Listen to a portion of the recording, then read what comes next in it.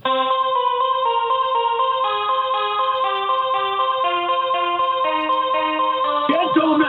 start your engines. Houston, we've had a problem. Mr. Gorbachev, tear down this wall. The only thing we have to fear is fear itself. I'm not a crook. If you like your health care plan, you'll be able to keep your health care plan. 10, 9, 8, 7, 6, 5, 4, 3, 2, 1, fire. You're listening to Jim Paris Live, your source for the latest news on money, politics, prophecy, and preparedness. And now your host, the editor-in-chief of ChristianMoney.com and the author of more than 30 books, Jim Paris. All right, welcome to our guest segment. I see our guest on our board. Great to see that. I was hoping we were able to connect and all that. I'm really excited about this interview. His name is Mit Sandru. And there's the book. I'm holding it up for those of you watching on the video feed. Freedom Trumps Socialism. Great subtitle here. How the Democrat Party is using Hitler's playbook to make America socialist. Now, if you're a regular listener, you know that Mit Sandru was with us exactly 2 years ago. And his other book is called Escape from Communism. He's got a fascinating story, and I love that he's taking on the left with this book about socialism. And Mit Sandru, welcome back to Jim Paris Live. So good to have you back with us, sir. Thank you, Jim. It's a pleasure to come back and inform people how socialism is taking over our country. By the way, they're halfway there already, and we're in deep trouble.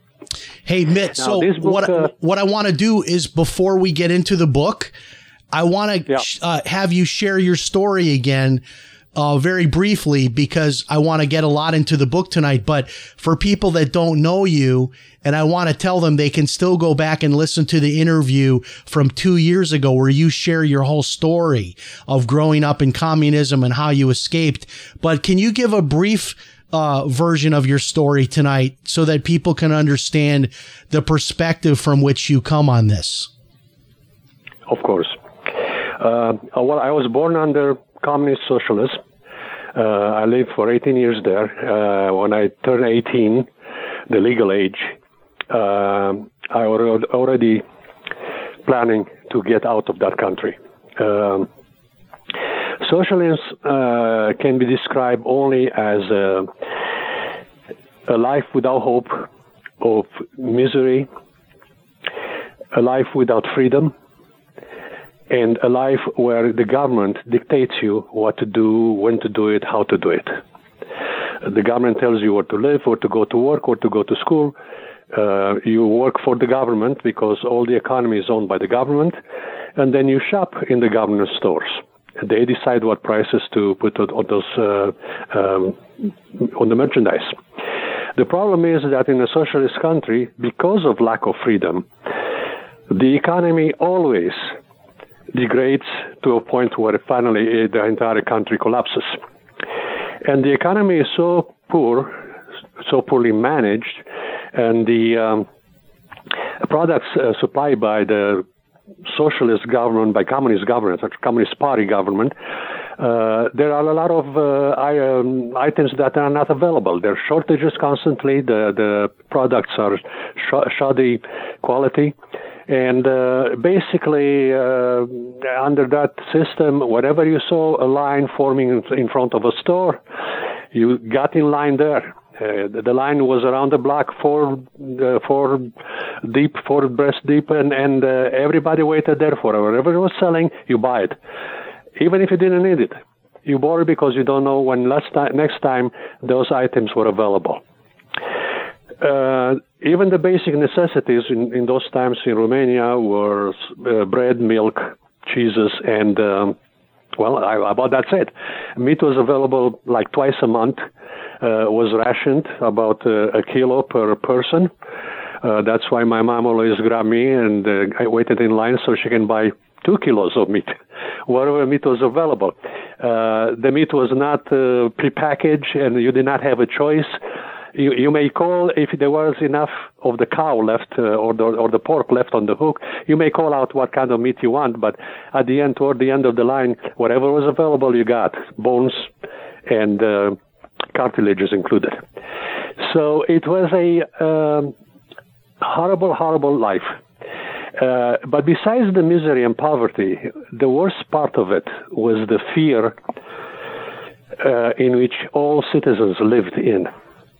The fear that if you say something or do something that hasn't been approved or legalized by the party, you could end up in jail. And going to jail is not the American jail. First, you're interrogated through torture, and then thrown in jail, and then if they don't find enough evidence against you or you don't seem to be dangerous enough, they let you go. Otherwise, they throw you in jail for political reasons. Now, this may seem impossible in the United States, but it already happened. And these political arrested people are the one rioted at the Capitol Hill. Those arrested strictly on political reasons. So here in Romania, I was a young adult. I got in trouble because I voiced my opinion. I was blackballed, not allowed to go to college. And in a socialist country, the only good life you can have if you get educated, go to college. Otherwise, you live a bleak life of manual labor, for example. And because of that, the Secret Service opened a dossier on me, and I realized in my last year, not my last year in high school, it was what was the last year before I should have finished the high school, although I studied very hard to upgrade my grades, so in 2 years I would go to college. They were really penalizing me. And it came to a point when I said, well, when I turn 18, I'm going to leave this country. There is no other choice for me. And good enough, a month after I turned 18, I escaped from Romania. Now, when I say escape, that literally means escape. Socialist Romania and other socialist countries resemble a concentration camp, except it's the entire country. The borders are walled or have chain link fences with barbed wire. In some countries, like Hungary, they had mines along the border to prevent people from escaping into Austria. That wasn't the case in Romania, but in Romania they had tripwires to shoot flares in the sky to spot where you are if you try to cross at night. During the daytime, the border is peppered with tall watchtowers, about 50 feet tall or higher, and the border patrols observes the fields inside Romania. They're not worried about the outside Romania. They're trying to prevent the people from getting out of Romania, not into Romania. And whenever they spotted some people, then of course they send a truck after them and they arrested them. They again go through the routine of first the border patrols beat you up, then the police took you over to the station and they beat you up some more until they extracted all the secrets, whatever secrets you may have, which were anti-communist party, if you have any. And you end up in jail for about 2 years for your first infraction. Well, I was lucky. However, not so lucky not to experience a horrible night, the night we were trying to cross, my friend and I. We were approaching the border, and it was dark, and trying to get as close as possible. Sometimes we were going on our knees, elbows on knees. And at one moment, as we were walking hunched back, a flare exploded in the sky and illuminated the whole fields. These were agricultural fields, by the way, just before the border. And it was like daylight. We could see our shadow on the ground. Well, we dropped to the ground, we lay flat, and we were praying that it wasn't us that triggered that flare. Well, to our left in the distance, so about 100 yards or 200 yards, no more than 200 yards, it started a commotion, people yelling, screaming. More flares were fired. Dogs were barking. Something was going on. And mostly what was going on, obviously, there were other desperados like us who unfortunately were caught. And the whole thing culminated with fire shot by Kalashnikov, by soldiers firing their Kalashnikovs. And since I didn't see what happened, all I heard, I hope that nobody got killed, because the border patrols were ordered to shoot to kill if they couldn't catch anyone trying to escape. Because once you cross the border, they couldn't come after you. Although they did that too in other cases. So in any case, after those fire shots, it became very quiet. I heard people talking, probably the border patrols playing with their dogs and so on. So we stayed there for an hour. And after everything quieted down, then we waited another hour until it was really late at night, perhaps 10 o'clock at night. And then we crawled toward the border. Now, this was our luck. That, first of all, we didn't come across any tripwires to launch a flare. And number two, were those unfortunate people trying to cross on our side that were caught. That distracted the border patrols in that area. And afterwards, they figured out, or they either patrol or they slowed down patrolling, that we were able to get and cross the border safely. So that's the story. We made it to another communist country, Yugoslavia. So it's not only crossing one communist border, but we crossed two from Yugoslavia into Italy. And then you became. And then in Italy. And so that what I want to do tonight is make sure that we have enough time to get into the book. But I want people to know that full story is in Escape from Communism, and it's also in our podcast from 2 years ago. And to just give people the quick, you got to Italy, you were able to eventually get to America. Today, you now have children and grandchildren. You're a successful businessman, executive, and this is now your second book. And you have this very unique. I'm sorry. Yeah.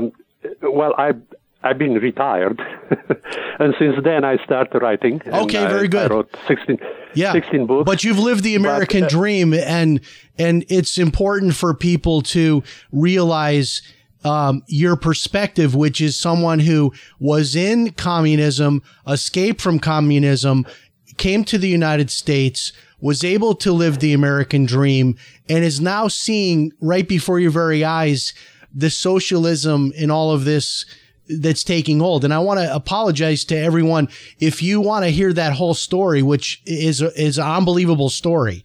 It's the whole story is in the podcast from 2 years ago, and you can get that for free on any of our sites, or you can get the book on Amazon, Escape from Communism. That's the name of it, right, Mid? Escape from Communism? Yes, Escape from Communism.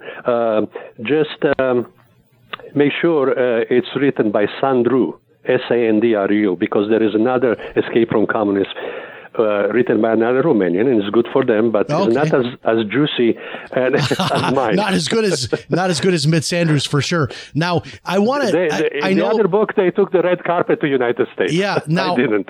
This book here, Freedom, Trump, Socialism. I went through the book, and there's so much in here because you say how the Democrat Party is using Hitler's playbook to make America socialist. And here's what I'm watching, and I want to get your reaction to this. So they're not coming out right now and saying it's socialism, but what's happening is so many people, even here where I live in Florida, are getting money from all different programs, from $300 per month per child to different COVID relief to no rent, no mortgage, all of these different programs that we have. So many restaurants that are shut down. They cannot get workers to work. And I mean, Burger Kings, McDonald's, family restaurants, nice high-end restaurants are just closed because they cannot get workers. This is the beginning of socialism right here, is it not? Well, it's more than socialism. For example, welfare, which is the same thing which is happening today, is communism. You see, under socialists, people work and were paid wages. Under communists, people work if they can, but they can obtain anything they want. So right now, with all this help, it shows what happens when you pay people not to work. They don't go to work. I'm on the freeway. I see billboards advertising jobs, advertising $2,000 bonus to apply for a job with certain companies. And this is what happens when you pay people not to work or to help them. But a lot of people rather stay on the dole rather than go to work because they make more money this way. And on the other hand, if they make the same amount of money, why wake up in the morning and go to work? Yeah, and what we're looking at, you talked about earlier, shortages and all that. Right now, there's all kinds of shortages that we're facing of products. I mean, we needed to get a dryer. This was last year in the spring, and we bought the last dryer. I had to buy almost $1,000 dryer because all the dryers were gone but one dryer, and this was in my whole town. There was only one dryer left that could be purchased. And I have people telling me they're waiting 6 months for a refrigerator. They can't get these chips now they need to manufacture cars. So now the car lots are out of cars. The used cars are going for these super high prices. It's already happening and affecting the economy. The one thing, though, that I always wonder about is, you know, you can see communism having failed through history. You can see it right now failing in countries like Cuba. Why is it that the Democrats believe that it can work here when it's never worked anywhere else? And there's even present day examples of it failing. Okay. Before I answer that question, let me tell you something. Last spring, you just tasted socialism. When we had all those shortages in the stores, including toilet paper. By the way, toilet paper was never to be found in a socialist country. Okay, the lines were double long when there was toilet paper in the stores. And unlike in socialism, where the scarcity of products is because the economy is poorly planned, poorly managed, the people don't have an incentive to work. Here, in this case, it was because of the COVID-19 virus, the pandemic, which had a main play, by the way, which I'm going to explain later, how it plays along with the Democrats, what the Democrats did, along just like Hitler did. So this is, you know, just want to make sure that last spring, or every one of you who saw shortages, that was socialism on a small dose. Okay, now. Would you repeat the question again? Well, no. You're great with that, and then I want to get into Hitler. I don't know if you're hearing. I'm hearing every so often a bell going off. I don't know if that's on your end or not. But I wanted to ask you about why the Democrats believe that communism could possibly work, because it's never worked. There's not even one example you could point to of it working, but they seem to, even with this recent uprising in Cuba, they didn't know what position to take because the people there want freedom. And normally the United States, we would be 100% behind the people wanting freedom from communism there and socialism policies. But our Democrats are kind of quiet. You're like, oh, we don't want to step in and say anything because these are the things we want here. We want the government to control everything, including healthcare, et cetera, et cetera. Do they think that it could be possibly communism could work here, or they just simply don't care? They're so blinded by this ideology that it doesn't matter whether it will work perfectly or not. Yeah, they're blinded by ideology. But the ones which are pushing this ideology are Marxist fanatics. Those people, to them, Marxism, socialism, and communism is a religion. This is not a political movement. This is a religion. They believe so much in the fact that everyone should be equal, regardless of how much they can produce in their life and so on, that they think that's the nirvana. We all should live in that kind of society. Well, there is not a single country that has succeeded under socialism, except for one, China. But China is not socialist anymore. China is a fascist country. And I'm going to get into that to show you why China right now is politically communist and economically fascist. And I still, and that's the reason and they're I would even prospering. say, the definition of success. I mean, there's still, certainly, obviously, some people have become millionaires and billionaires in China, but there's a lot of people there that are not doing well. We might see, sort of the rosier picture, but I want to get into the various stages of Hitler compared to the Democrats, because this is so fascinating. One of the things that popped out of your book to me was the media, and how one of the key things that had to happen for Hitler was he had to get the media on his side. And this is what's happened with our media. We virtually have no more media. I was even surprised this week to see some of the media starting to take Biden on over the Afghanistan withdrawal, which is a disaster. But largely, there is no more media, even Fox News. So much of the media is just lockstep with anything Biden wants to do. Right. And just about China, people today live better than they lived under Mao. Under Mao, it was a catastrophe. But right now they live better. They don't live up to any Western standards.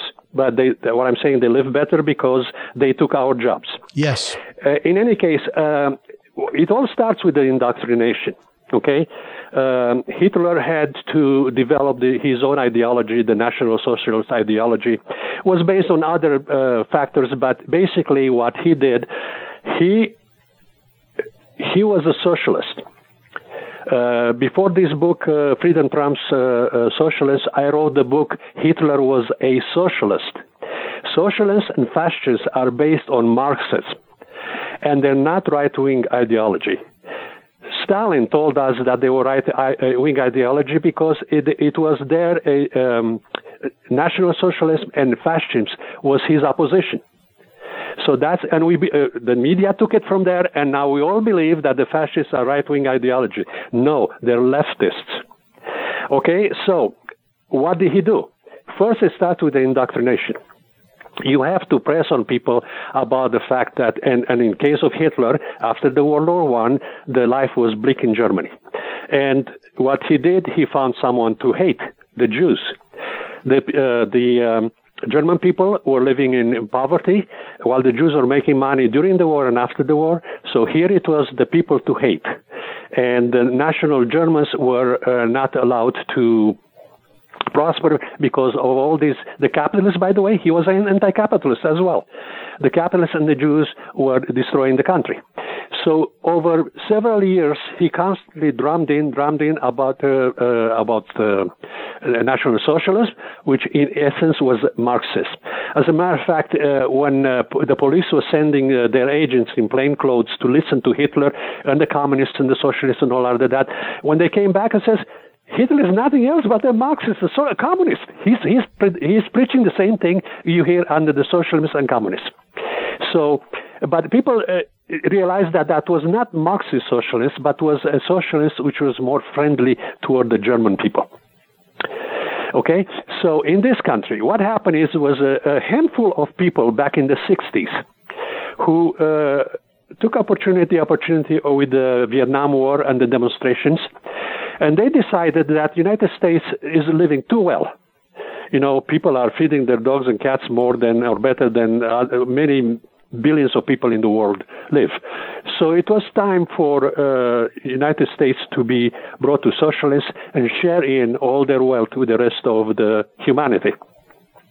And these people, these zealots, were professors in universities, and they were so determined that over a period of 4 decades, by now we have 6 decades of them, but over a period of 4 decades, they eliminated any conservative professors from the universities, and they brainwashed the students into Marxism.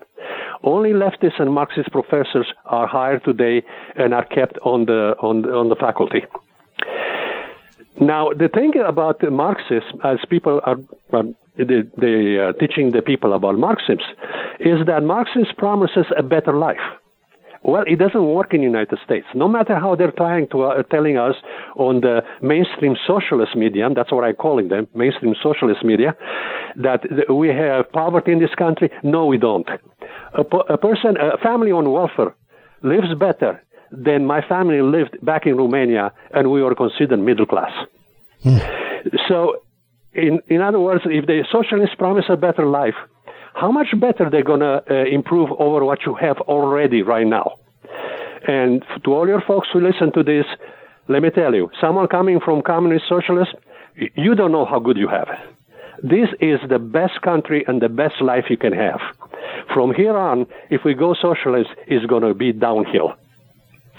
So the point is that you can tell people that socialist is better, is more humane, and all that BS, and the fact that the capitalists are rich and they're going after only they care about profits and so on. But it doesn't quite stick once you go into you exit college and you will become an employee. And now you realize, hey, you work for money and you want to strive to make more money. So what they had to do, they have to introduce a new ideology. See, Marxism appeals on hate of the capitalists. Now they introduce this new ideology called critical race theory. This ideology appeals to guilt, to your guilt. Aren't you guilty as a white person how well you're doing, why other non-white people in the society are not doing well? So here you combine racism with class struggle. And that's what the critical race theory is. And in essence, the critical race theory, by the way, in short to say this is based on the Frankfurt School critical theory. And what they said, those German professors, which, by the way, came here and teach here in the United States, and indoctrinated other American professors to start Marxism here. What they said is the reason why Marxism, socialists, communists, have not taken over the world as Marx predicted it, but he didn't know very little, he didn't know nothing about capitalism in the first place, is because of human behavior. Humans are the problem. The way we are raised, the fact that we are raised in a nuclear family, the fact that we have religion, the fact that we believe in God, the fact that we are inspired to achieve more, not settle for less, not play victims. This is the problem why people don't want socialism. So critical race theory took it from that and now changed it into a race struggle. And they created the woke people, which right now we have 60 years, 3 generations of these woke people that are part of our society, are part of our culture, are part of our economy. I estimate about 28 million people are woke. That's the reason during the BLM demonstrations, you saw as many white people demonstrating as the black people. You know why the white people are demonstrating? Because they felt guilty. Guilty for what forefathers have done. Guilty because a few of them have slaves. But 1 in 1,000 people, or 1 in 1,000,000 people today have ever had ancestors who own slaves. So slavery has nothing to do with our today's standard of living and our today racial situation. But they go back and they discredit the past. They discredit America as being racist, and they discredit the white race. And what they are after is they're saying that the Western culture is evil. A lot of it is all of this woke philosophy. And Mitt, it's been so good to have you with us, and the time went by so quickly. I want to make sure that I'm going to hold the book up again here on the video feed. Freedom Trumps Socialism, the subtitle, How the Democrat Party is Using Hitler's Playbook to Make America Socialist. And his last name is Sandru, Sandru. You can find it on Amazon. The other book is called Escape from Communism, but make sure you look for Sandru, Sandru, because like he said, there is another Escape from Communism not written by him. Both books, very, very interesting read. And Mitt, do you have a website or anything else you want to give out? Yeah, Sandru.com. Sandru.com. Sandru. Thank you so much, and You can I listen wish there, we had. see everything I've done, and Yes. all I hope is that people don't fight.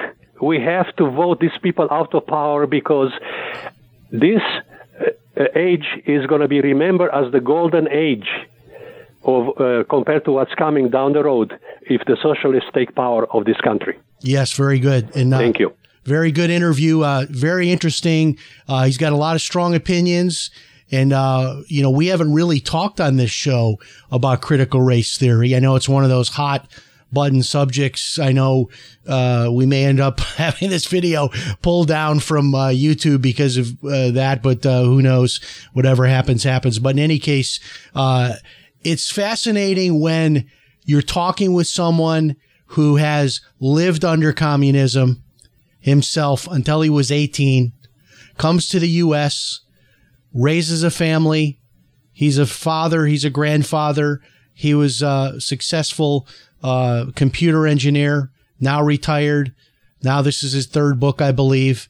But someone who was there to be able to see it, and then to see us, what we're moving back towards, which it's very chilling to really think about it in those terms.